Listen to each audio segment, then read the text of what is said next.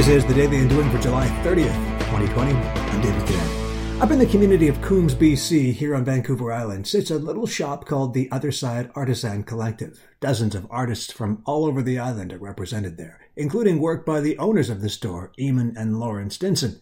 No one gets special privileges, though. Everyone is fairly represented. The mentality was passed on from former owners of the store, Chris and Kristen Moon, who ran one of my favorite used record stores on the planet, Moon Records, out of the shop as well. They sold the shop to the Stinsons upon deciding to relocate their record store up island to Cumberland. Having visited them there recently in their irresistibly charming old brick building, it is clear they continue to value the collaborative approach, again representing not only their own products, but those from artists all over the island. Collaboration requires an unflinching, what's good for the group is good for its members mentality. You have to be willing to represent your partners with equal enthusiasm as you do yourself. Today, on The Daily Undoing.